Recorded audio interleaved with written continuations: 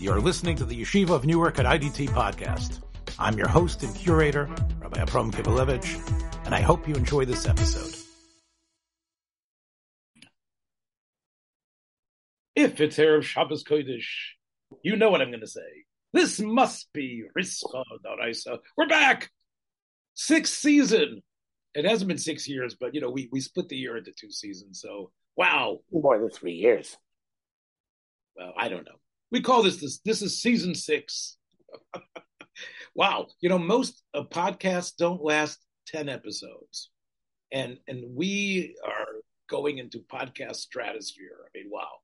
And in fact, an email you shared with me from a common friend this week said that he wanted to connect to you after many years. And he says, there's many people here in this town who follow your podcasts. So, yeah, I was very happy to read that email to see that Bechofel, through Rischa Daraisa, his currency is still being bought and understood. Well, speaking of that accursed town, I want to mention to our listeners that we discovered some long lost shiurim of your podcast hosts on intellectual issues in Judaism. It was called get the title right. It was called Intellectual Conflicts in Judaism. And there's conflict. Remember, it's always about conflict.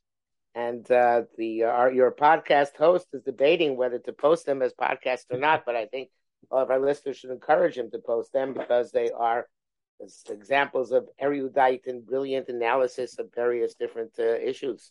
You know what? I actually wanted that to be our first discussion because I think, are whoever this miner of digital treasure is. He also discovered many of your shiurim in that forum, which is where right.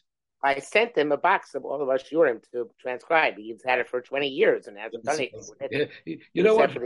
Yes, finally people get their job done, even 20 years later. But anyway. So we actually, I'm hoping I get to receive back from him the bulk of the messages. Okay, so I want to be candid with you. I started to listen to some of it, and it is really strange to hear yourself from 30 years ago. It really is. I mean, I remember when Rav Nochem Partzovich was listening to shiurim from 7 years ago when he, unfortunately, with MS, really, attacking him. He wanted to be the same Rav Nochem that he was. It was a secret. I discovered it that he was listening to the tapes and it was reel to reel. And it was so tragic when I heard about that. And I was here's Rav Nochem who wants to go out there on Sunday morning again and knock everybody's socks off with his 2-hour sheer clothing.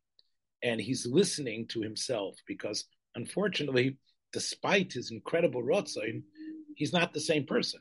And the illness meant that he wanted to hear himself again so he would get it clear. And I was thinking about Rav Nochem and I was listening to myself, 30, it's a different human being. Listening to yourself, it isn't just that I seem to take more care in what I was preparing, and I actually had full sentences that didn't have to be doddering. I was able to actually get them out. There was you just be forced to know that you said it. And also, you could tell that this was something that meant a lot. I felt I was making a difference. You were young, idealistic, and dedicated. Yes. And I would have hoped that somebody listening would say, oh, that sounds just like Kibalevich. But it doesn't. If people have been listening on our platform for 3 years, and if you're going to hear this, it's going to sound a little bit tinnier. There's a little more gravel in my voice right now. And there's also, I guess, an optimistic lilt to it, a simcha that I don't know, that seems to have withered away. So I sort of am of two minds about publishing it. It's almost like I think an average person listening to it will sit and look at some of the old things you've done when you've reached the 60s like we have. And you're looking at stuff that you wrote or spoke about 30s and 40 years ago. Are you ready to embrace it? And again, you're proud that you were still in learning and that it meant something and it was pretty good. But do you see that as yourself still? let me. I know Big Day Sheish is your classic because this is a book that you wrote in your 20s, whatever. But how about these tapes when you listen to them? Did it give you a sense of like a sense of? To be honest, I don't listen to them. I just post them. You didn't listen to what this fellow sent you? No, I just posted them. I, You, I post them directly. look, I know you quoted the Chassam Sofer as your big hero, that you don't think too much. But don't you think that maybe the sensibilities have changed? I mean, we lambasted the Avigdor Miller zombies for what they were doing because they didn't realize maybe what we said, you and I, 30 years ago. Maybe Listen, when our biographers write our biographies, they have to have access to materials from all the kufas. I don't think that that's a. I don't think that's a. I think it would be unfair. I'll see no time me bylaw to not have the entire gestalt. Look, I'm going to say that, which is obvious. You just don't have the time. I mean, you're happy that this fellow brought them to you, and it's a nice Right. thing. But usually, yeah, let me just throw that up. Look, I listen to every podcast that we do goes through a You're sort not as big an extrovert as I am. here. Which is ironic because you have many more podcasts, obviously. Okay, yeah, but I am worried about things that don't sound look as palatable to the modern ear as they did 30 years ago. By the way, let's also mention the fact, although it's really I don't think people are that interested in it, that the quality of recording, although you can hear both of our voices, there's a lot of background because for some reason we were running programs and recording things in a huge basement where everybody was sitting and learning. Why didn't we have the brains to go into some private area? We weren't allowed to. That was the only place we were allowed to have in that place. Not sure. Oh, I see. In other words, The love was saying the shul in the other room. I remember now. So you can be in that social hall basement area, but that's it, right? Which is really, I think, indicative of the struggle many learning programs have. That the rabbis sort of grit their teeth and allow it. I remember when I was returning to Elizabeth from Houston, and Dirshu, of course, which I've spoken about on this platform. I work for Dirshu. I wanted to bring the Dirshu shir to one of the yeshivas that was in the area, and I remember the Rosh Yeshiva was sort of like, "Well, I don't know. Yeah, if you want to sit in the base medrash, and I can't stop you." Yeah. Yeah. People don't realize that turf. Yeah, and I think that's part of what you're going to hear. I think despite the territorial aspect of the rabbi there, I think there's probably still some good quality. And still, I would say, Rabbi Yosef, that we are sometimes haunted by our younger selves. Look, let's talk again. When you look at pictures of your younger self, do you sometimes say, I wish I could talk to that guy and tell him something else? No, don't want to tell him how it's all going to turn out. Yeah. Why? Or maybe why spoil it for him? Yeah, okay. He has the biggest yeshiva in Israel. He has 10 parallel shir aleph yeshiva. Wow. Imagine that. And here we are shooting the breeze on a Friday afternoon. That's right. Right? Yeah. Well, look, the goyrel, where the goyrel takes us. A kol talib mazel. Yeah. Well, look, we all know, by the way, that not being as many people know about life in Eretz Yisrael, being part of a yeshiva doesn't always mean commitment. Sometimes it's because if I'm not in a yeshiva, I'm not going to get the shidduch that I think I'm going to get. Yeah, I can also find things to make myself feel better, but I'm not going to do that. Yeah, well, again, so he deserves the success. He's a good guy. And look, there's a lot. Look, you have. We make fun of each other because of the frocks and the bekishes and stuff that we wear, but we know that in Eretz Yisrael, people that are like a third of our age, who probably have learned maybe a tenth of what we've learned, I'm honest, are walking around with frocks and calling themselves Rosh Kollel and other things like that. So, I take it with a grain of salt when you hear about what people are doing. It's every almost every single person I meet in Eretz Yisrael who's coming to collect money or hovering around some philanthropist that helps support our programs is calling himself a Rosh Hashiva or Rosh Kollel or something like that. So, yeah, look, obviously, sitting and learning in Torah is one thing. It's another thing to be a professional gelt macher that you try to do. You're much better than me at this. I mean, you get away and you go for retreats and stuff. So you had to cut back some. I haven't been anywhere this summer. What? I haven't been anywhere this summer. You had to cut back on your summer vacation. Yes. There was no summer vacation. Yeah. Right when the kids left, I go back to Florida. I got sick. So, but I know that people still do call on you. It's not really a vacation, but people still do call you for doing Eruvin stuff. What sort of Eruvin vacations? Don't call it a vacation. Call it a work. I took two day trip this summer. One day trip was up to Vermont to one of my Talmidim who has a camp there, and there was a fun trip because you were riding we took a propeller plane. I've never been in one of these little planes before. I've been in propeller planes, but this was eight seats, and you're sitting. You can see, they're not in a separate cockpit. There's one pilot or two pilots right in front of you. And when the rain is pelting down on the windshield, they can't see anything. Wow. There are no windshield wipers in the plane. They're flying by the instruments, which is you can see. Did they show you the parachutes? No, don't show you the parachutes. But it is. I can. A lot of people don't like flying there. I found it fascinating. A lot of people, but my wife would never fly in such a plane. A lot of people never fly a single propeller plane. But no, and the reason they needed the Godel B'Yisrael, the Goyin himself.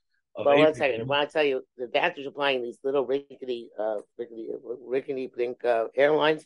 Well, I was very fine. No, it's fine. No kindness, no security, it's no TSA. You have to go. They're in a Geworfener hut out there in Westchester Airport, and a Geworfener hut up there in what forget which New Hampshire airport it was. You didn't have to take your you have to take your shoes off. Not take your shoes off. Those go metal detectors. The way to go. So.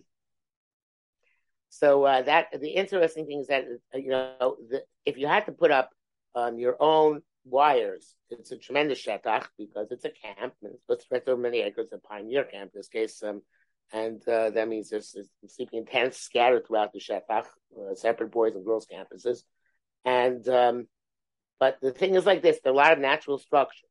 Natural structures. By that I mean they're telemislakades, they're slopes which can be as long as they're more than 23 degrees, they can be considered the side of a mountain. There are thickets of bushes, the bushes themselves that are oimid maruba that are and if you have openings, so you put up a little thing. So in the end, the reason why they need they put a couple of tzuras apesachs up. Yeah, a couple of them, but not much, not for you, very few. Just like so that's why it's important for them to have somebody like me come up because. If they had done it on their own, they would have assumed that everything needs a Tzuras Pesach, and they would have never been able to make an Erev. It would take a tremendous amount of money and time, and they would have to make a very actually mitzumtzum one, as they did in previous years. I feel bad. The first time I went up there, I could have stayed in a lot of Akmas Nefesh in previous years had I gone there. But this way, if I go there and I train the guy also, one of their counselors, to go around and he knows what to look for. So he can figure out on his own very often, this is down and I can use this instead and so on and so forth, belt and suspenders. Right. There weren't any, there wasn't any problem of a carfe for Yosef. No, of course there are carpa problems. So you make sure you have to cut out the carpa. That's also part of it. Like if there's a marshy area, you make sure that area is outside. That's often the case. So you do put up a tourist pass where there is some sort of area which is impassable to exclude that area from the Erev. Yes. Yeah. But in the summer, it's not a bigger problem. It's in the winter because it's dry. In the winter, it's a much bigger problem. You don't have the shul use show mayim there that stops being able to be considered a mokum that's mukaf l'dira. And nowadays, generally speaking, most Erevin in metropolitan areas, not this one because it's in the camp, but I was down in Atlanta, did another Erev there, and they have no choice but to include karpefos nowadays because there's there are a lot of, unless you're in a area like Muncie, where they have a carpaf like that Blake Suzanne. So they just they don't care. They just put poles around Lake Suzanne. There's no static concept in Muncie, but you can't do that in most places, right? So the bottom line is, and that a lot of Eruvin today rely on the Shmuel and the Malkia who have certain Etherim, depending on what kind of carpet it is when the wall is erected, to include a carpavus within an Eruv. I'm not happy about that. But for example, the case in Atlanta, it's a Chabad shul, but the community is a lot of This traditional was another Israelis. trip you took. You took a trip to Atlanta. Yes, yeah, on Spirit. First time I flew Spirit. Mm-hmm. It's an experience. Well, it used to be the Atlanta airport was used at one time was the busiest airport in the United States. It still is. Yeah, still is. Yeah, Spirit has a hub there. So if you're prepared for the worst, it's not as bad as it is, as could be. So the right, and you must feel excited, like going through the terminal. Here you are, like you're like James Bond. They're calling in like the expert to come in. And absolutely, 100%, yes. Yeah, it's Beckhofer to the rescue. Here That's right. Right, yes. right. And you're right. I go with my special Ervin cap. Yes, yes. And I don't usually wear sunglasses. When I go out like this, I wear my sunglasses, Of course, your briefcase turns into a, if you know which button to push, you're able to get l'chayayim out of there. You're able to get a chut that's exactly what's needed. You should know, there's a lot of competition in the market today. I'm not the guys in Chicago, Rabbis Glenner and Francis, they're the ones that do most of the right-wing Erevin nowadays.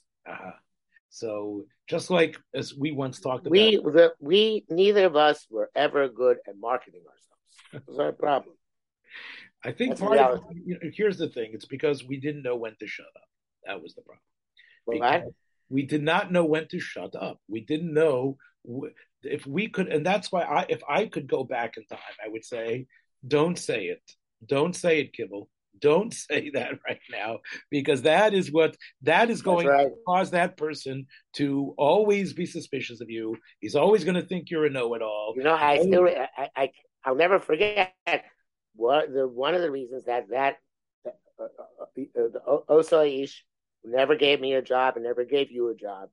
He claimed, because when I said we can't paskin like Rabbi Yoshim and Yain Nesach, right? So as if he was going to pass like Rabbi Yoshim holds, Rabbi Yoshim holds the Yain Mavusha Bizmana says it's not a heter, right? Because it doesn't taste any different.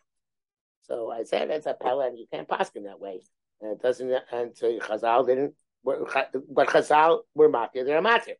And this guy claimed blah blah blah blah blah, as if he was going to go and he was going to pass like Rabbi Yoshim. So yeah, you're right. Had I not said that at the time, he wouldn't have had that Amasla. Other Amasla. Wouldn't have had that Amasla. When you're young, you are so focused on impressing others and yourself, you don't realize the other type of reaction you're engendering, which is this is someone I should be scared of. This is someone I've got to be careful from. I'm not going to be able to in a sort of a Svengali way, make him one of my minions. He's going to be someone who's never really going to accept. He's got his own agenda. And as we talked about being territorial, this is unfortunately what occurs. I have to tell you, again, I believe honestly that I just like engaging. And I think what I was looking for is friends, geschmack, chaverschaft, something. But most people feel that when you're varfing or you're trying to engage or argue or just they think that this guy is someone I got to stay away from. Right. As opposed to that's the spice of life that makes interactions more than just excuse me, is this my parking space? Right. And I think that's part of what you learn as you get older. And hope one of the things though is when you get older is that people are moichel. Some of you can even you can get away with things. And I think both of us know that already. It's sort of like, yeah, that's who this guy is. I think that's also going back to what we started talking about. I think when we were making those original tapes, which at the time were very novel, in fact, we know that the Atlanta Scholars Guild, that was the tape librarian there, our wonderful Talmud, Ezra, who, as you know, I'm talking about Ezra, Moshe. Moshe Nebuch, right? It's Levracha. Was made sure that our shiurim from 30 years ago became like the jewel of the tape library. And Moshe Ezra would call me up consistently based on the fact that he had been listening to these tapes on intellectual conflicts in Judaism. I just wrote an article. They're putting out a Sefer Zikaron for him, and I just wrote an article for it. Yeah, he was a wonderful, wonderful person. Yes. And he came. I remember when he came to Chicago, and he made a special trip to see me. He and his father. And what was my relationship to him? My relationship to him was because he was listening to all my stuff on the tape library, right? And I almost, I was, I know you're going to laugh. I was humbled because, okay, you think I'm as good as that guy. You think I'm as good as what I am on the tape all the time. But he would ask me these questions and Ashkafa and Shilas about this. And it really is something we really do not know.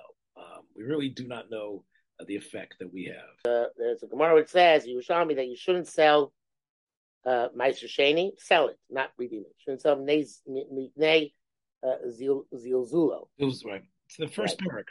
Right. So they're very good. So I would not have remembered that. I had just seen it, not just seen it recently, which is close to your memory is much better than mine as usual. But actually the Girsa and the Gemara there, Mipnei Zilzulo is a tikkun of the one of the Moshe, but the Girsa Gemara is Mipnei Pilpulo, and so then the name Moshe and others changed it to Mipnei Zilzulo. Rabbi Yosef Bengo changed it to Mipnei Tiltulo. He says it's much more likely that a test and pay got interchanged, and he references the Gemara in Sukkah that says that you're not allowed to use the Esher Shemaitzer Sheni because you're going to take it. Because what's going to happen is that it's going to become passing from hand to hand to a point that it's actually a bizoyan to the payri because you have to treat it with a certain cover. Right. So I remembered that in Rabbi Avraham Elias Hatzah, his perush on the Talmud, the new perush on Shas, he writes about the word pilpul. He gives an analysis of the word pilpul based on various different sources in the Tosefta and in the Targumim. He says the word lefalpel, one of the meanings is lefashlesh, and he brings the rayas for that. So you don't have to change the girsa because lefalpel means lemashlesh, and there's another, and it also means another thing he brings them some other Targum that means to break things down. So, and again, the same idea. You're breaking things down by so you can use the you have the Gemara in Nida that talks about the various unfortunate types of abortions, and it talks about piluye. It talks about that's right things that come out that right. So it's also that same term where you have cracks and crevices that are inside Nebuch, this aborted fetus. So that gave me a tremendous hanah. That that's the type of thing which there are many aspects of writing Rishalmi which are very pleasurable, but that I could use Rabbi Avraham Elia with Rabbi Yosef Engel's Mahalach and not have to change the Girsa in the Gemara. Look, if you want, listen, we've been very collegial with each other on this program, but come on, look. The truth is that the Yerushalmi, although again you have been a great advocate, and I joined just recently, giving the shiurim every night in Yerushalmi over the last couple of years, as you know. But it really is because it's a soda sheina charush in many ways. Whatever you're going to be moisif is actually probably going to be people are going to want to see it. It's going to be moisive to as opposed to you're going to start writing a thing on the first parak of Ksuvas now, or you absolutely 100% right.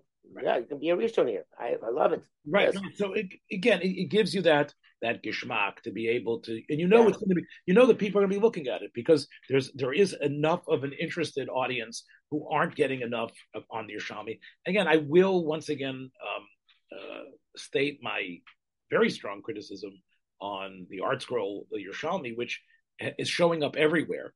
and my good friends who are involved in editing it, that they are not being consistent in terms of of how they're being mafarish sugya, and they are overloading people with the chil figure sois. I've talked about this before. So again, yes, the Yerushalmi learning what ArtScroll is doing now is really in a way a hatzola for the Yerushalmi, but it's not the type of hatzola I would have wanted. It's the because you still need that charish rishon. You still need that. You still need that. And I'm not sure if that's there. It's interesting that I want to mention here Frankel's Mavoili Yerushalmi, which I have found he has some very interesting points, Very especially good. yeah, I haven't especially looked at many years, but very good. Yeah. Frankel's Mavoili Yerushalmi is good, and also what it does. And again, part of the problem of Yerushalmi learning, I've discovered from some of Farshim is Bavli Yerushalmi. Okay, here's the Bavli, here's Yerushalmi. How's it different? It's the same. And it really ends up short shrifting Yerushalmi Right. as a safer. Yeah. I think you need to realize that the terminology is different, the names are different, the people are different, and you're operating in a little bit of a different area. And so much of even stuff that the Pnei Moshe and others, and I'm going to say even the Goin sometimes does, is he works very hard to compress Bavli and Yerushalmi together. Mm-hmm. Again, who am I to speak negative the Goin? But I'm telling what you end up doing is really, I think, somewhat of a disservice. Because look, this should be the place you frolic in. You're 50 years old, you're 60 years old. Go learn Yerushalmi. I have to tell you, I made a siyum on Yerushalmi recently. Very nice. No, not on the whole Seder. I want, yeah. Yeah, so I made what part? So I made it on Masechtas Maisros, and I did it Ili Nishmas, my mom, and I made it in the Chassidisha Besmedrish, and we had 35, 40 people there. It was done at 10 o'clock at night because it was after their starting. And the biggest Talmud Chacham in the Besmedrish came over to me afterwards and said, Herzachain, ich habe gesitzt dort und ich habe gehört, das genommen 40 Minuten in the letzte Blatt. Unfortunately, that's sort of my illness, but I had to say it because I wanted to explain to them what Yerushalmi is. And the Marganisa that Rabbi Yochanan talked about over there, do you remember? And also the Gemara mentions there about there's ein dover. The Gemara says that everything in the Bria is ogul. There's no such thing as a dover that is square in the Bria. So again, I had what to say about that from the Zittich Oiver. But about the wedding rings the Chassidim have, how the wedding rings are also square on the outside. But anyway, what is still do that? They still do that? Yeah. Which has to do with this Yerushalmi, which has to do with ogul and what igulim are. Kolpan, he comes over to me after and says, "Look, I want to do Yerushalmi now." In other words, you made it right.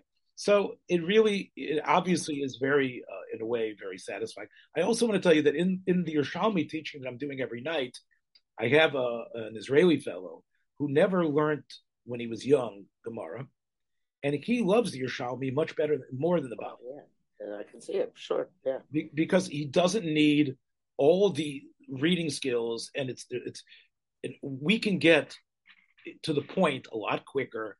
And it's a lot, again, there is, of course, wealth of complexity that you could invest into it. But the simple going through getting from halacha beis to halacha gimel is a much easier ride than it is the standard Bavli sugya. So again, I really think Yerushalmi, it really, in many ways, could be an alternate for many people who find the Bavli Daf Yomi just too much. The interesting take that Yerushalmi has on Rav Chisda and Shmuel and many of the Chachmei Bavel, and it's a very interesting one because there's a reverence and a respect, but not at all the same sort of they don't carry the same sort of weight. And look, I think that what's going to be, Rav Kook and others speculated what's going to happen, Mitzvah Hashem with the Eskalas of Mashiach, like is there going to be this sort of, are these two great things going to mix? At the end of the day, Yerushalmi till Bias Hagoyel, Yerushalmi is probably going to be obviously the second sister, and part of it is what you just mentioned, for sure, is the Gersoyas. Part of it is the problem that there wasn't Yeah. enough of a shmira on the Girsoyas. There wasn't enough there, and because of that, people like Bechhofer or Ramelio, whoever it is, can say, "Oh, this is actually a new sugya. This is there," and they can say very radical things, and it's going to be hard to dispute it because you are sometimes dealing with, a mess, a real mess. So I actually don't give you such a big pat on the back for being Makaya Megirsa. It probably was Shuvish to start out with in the first place. So yeah, okay, yeah, you were Makaya Megirsa, so you don't have to go right. Okay, It's kind of this with Amelia. That was the big thing, Yeah, I understand. You like your heroes. Okay, but there was it hurts me also. The Aruch HaShulchan, who extends Parish Yerushalmi, quotes Yerushalmi extensively, but he always says Talmud at the done versus the Yerushalmi. of course, and part part of it is the fact. Again, you have the theory that Rav Grinwald wrote the whole sefer about, and you get that it's actually found in some of the Chuvas Agoinim that Yerushalmi is unfinished. Again, obviously, the Chachmei Bavel had their negias to say such a thing because they wanted it. There was a discount. The Goine Bavel, because the Goine Bavel didn't want to be bothered by Gersoyas and Yerushalmi, and they felt that it represented, a proto work that had not yet been finished. They even, I think it was Rashira or others, who said that basically Yerushalmi was finished by the Talmud Bavel, and therefore there's no suffix. Really not There's no suffix that we're going to be machriya like Talmud Didon. And look, our grandchildren are still, and we're going to be happy that they are going to cut their teeth on Bavli, right? That's where we want. That's where we want the koyach hapilpul to generate within their heads. But but Ashret. I just came across, like I told you, I just came across the in the Aruch HaShulchan. I was doing Hilchos Yontif and talking about Tzirei Glosses, and the Aruch HaShulchan says he's a Dina Yesh Lahoras Yerushalmi. Like he says about Balvi's not clear on this thing, Shalmi's clear on this thing, after passing Yerushalmi. Right? But it's all according to his own shot, not according to the name Moshe. And they brings out Piskin Mishnah Mishnah, of course, went with Reb name Moshe said. So he was definitely a little bit more conservative as far much as more. The century and the 18th century and the 19th century did see an increase, as Gil Pearl and others have shown, by we would call the standard Lithuanian Gedolim, a new involvement in Midrashim, a new involvement in Tanaitic sources, editions of the Pirkei Rebbe Lezer by the Radal, the Medrash Rabbah, the Marzu, and the Eitz Yosef and others. So Perushim and Yerushalmi, like the Marav Fulda and all these things, they started propagating. Even the Ridvaz was clearly, inspired by that. That was what he figured. He was going to give the Yerushalmi to the world, and that was something that. So there was that sense of new, that sense of excitement, that sense of let's get it done. But I think that I think the Bechhofer and Kivelevich that were part of the Fermi Noble Night Call of so many years ago, I think that those guys, I think, would have gone on a big campaign to push Yerushalmi for Balabatim, push Yerushalmi much more than just writing. What the listeners don't probably realize is that Reb Avram was going through a little bit of a mashber now because his son and daughter-in-law and absconded with the grandchildren to Eretz Yisrael, and it's leaving a big void in his heart and in his soul. And we need to hear from him. How well do you plan on coping with this? Well, that obviously, this was supposed to be a little bit of a 40th anniversary summer, 40 years. Arboim Shana Loyo Katati Bedor in terms of my wife and I, and but then my son sprung it on me. We're going to Eretz Yisrael, and I think the pride that you have of your children, desire, living a dream, giving up. There's no such thing today as an easy transplanting to Eretz Yisrael, and I think that the fact that he was willing to go without a true parnasa, the fact that he saw schools there that to him aligned much more to what he wanted. it is hard to find a school that stresses limudei chol in a major way, and yet is really committed not to Haredi Judaism, but to a Avos Eretz Yisrael type of Judaism and Diktuk HaMitzvahs. You don't have that really here in the United States. And this is what he wanted for his children. He felt a Jew has to live in Eretz Yisrael. And I don't know where he got it from. I would assume some of it was from me, but probably from people that he had heard it from, maybe even HTC that he attended, the very modern Orthodox school that we had to put him into.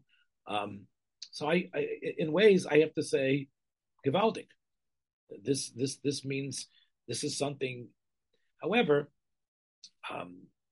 knowing that grandchildren aren't going to be part of our lives weekly and sometimes daily is something that I think we talk about being old, which I guess is the theme of today's thing of being an older person.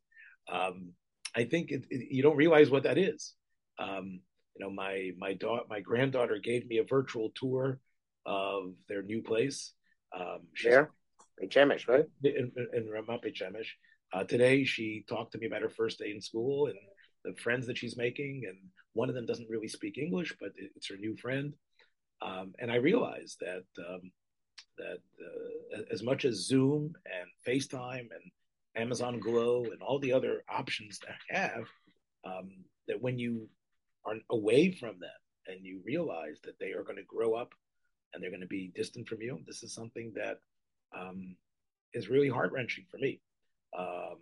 And it meant that I would say, first of all, obviously, there was no vacation because we had to get them ready. We had to get them packed. They had to, whatever stuff they weren't taking, our house becomes the storage container for.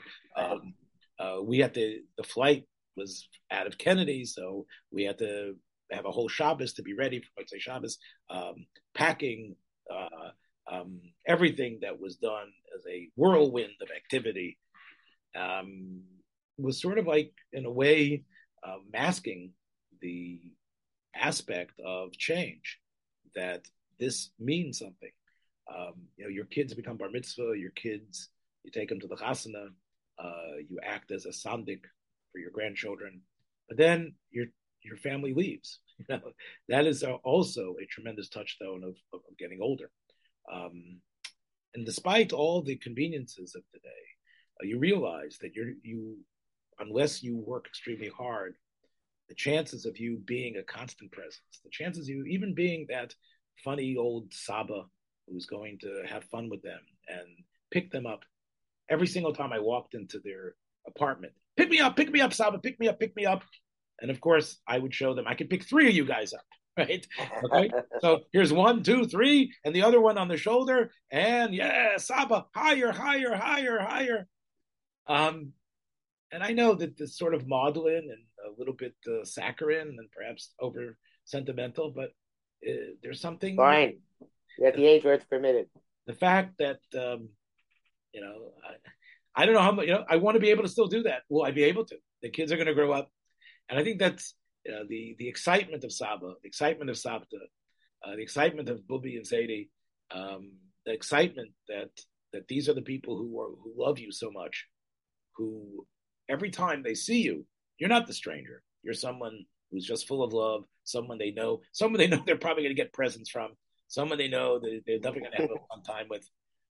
When you take that away from people like us, like me and my wife, there, as you say, there's a tremendous vacuum. I don't know if this is true by you and the Rebbitzin, but I think that as we get older and we talk about ourselves, so much of our conversation between our wives, so much about what we do is about, checking the boxes of this grandchild, this son, this one. And remember we have to be at that birthday party. Or remember it's grandparents' day for this. Many times I'll call my wife when I'm coming back from a shiur or something and saying, "Okay, what did they say? What did they say today? What was going on?" When that is sort of eliminated, I think it really is. It's much bigger than just I miss my pet dog that I want to take for a walk. It's and what do you do to be mashlim that? What do you do to try to help? Now, again, a hammer hits a nail. Maybe learning. I've committed to actually say, you know what, I'm going to Eretz Yisrael more often. So I plan on doing a number, and we're going to be having some Rischa shows where I'll be in Eretz Yisrael, you'll be somewhere in Muncie or someplace else. Hopefully a new scholars rest, maybe even on little propeller planes. Just now, I got an email. Good Erev Shabbos. I received your contact info via Shlomo Vertiger, something in the Gura, who met with a relation of yours who extolled your importance in learning of Yerushalmi. Okay, it's my cousin who extolled me. I've been working to have this new machs to include many others, and I've been working with Gedaliah's Lodowitz and Art Scroll, having just completed Yerushalmi, about to release small Daf Yomi edition, and Shlomo Vertiger. Might you kindly call to discuss the upcoming new start to Yerushalmi? Who knows? Yeah, again, Kivelevich is going to be cynical about this because, look, wait for Art Scroll to sell books. Yeah, look, it should not be about a new machzer. It should not be about, hey, let's make the group. Make it an option. Let's just end with this. Make it an option for people. Let people know they can learn it. But they can jump in at anywhere. It doesn't have to be part of, here's our Daf Yomi. You know what? Learn the thing. Okay? It's not about finishing it. It's not about, here you're part of this group. There's 25,000 people in it, et cetera, et cetera. Know that Baruch Hashem, the same way Reb Chaim Volozhiner told his Talmidim who were looking for Musar, they're looking for Avodas Hashem, and he said, okay, you have Medrash Rabbah, you have Midrashim, go there, young man. In the same way, okay, you're bored about the regular Daf Yomi, you're bored about the normal yeshivish masechtas that you've done already. Okay, here it is, learn it. Okay, whenever you start, it doesn't make a difference. You don't have to be part of some sort of Seder or some sort of group. Just learn it and recognize. Yeah, and you know what? You also are sometimes, and I think both of us realize this, we close the page and say, I'm not sure if I got the right shot there at all, right? I'm not sure. But Ulai Efsher. And I think that's really also a great humbling experience. Art Scroll, the Yerushalmi consistently does not answer their questions. Right. The Yerushalmi consistently, and they don't even say Teku. It doesn't. You don't even need Teku. Here's a Shayu, like Boyu Rav Mana, Boyu Rav Yossi, right? Okay, that's it. What happened? That's it. Learning is open-ended. And that's part of why, the Yerushalmi, I think, is a great thing because it's a humbling experience. Very good for old people like us. Take care, everybody. We'll check you back. Hopefully next week we're going to have a lot more focus because we'll get some Geritol in our system. We'll be able to get some younger brains will be working. Take care, everybody. See you next week. For Kabbalah, there is a wealth of historical information, specifically about the situation in Spain. And he has been the historian that all other historians have followed. All other Sifrim and historians, like the Sefer Yuchsin from Avram Zakut, the Shoshalos HaKabbalah, the Seder Aderos, everyone has basically followed his path of separating the Tanoim, the Amoraim, and most of the historians and most Makoros have taken directly from him.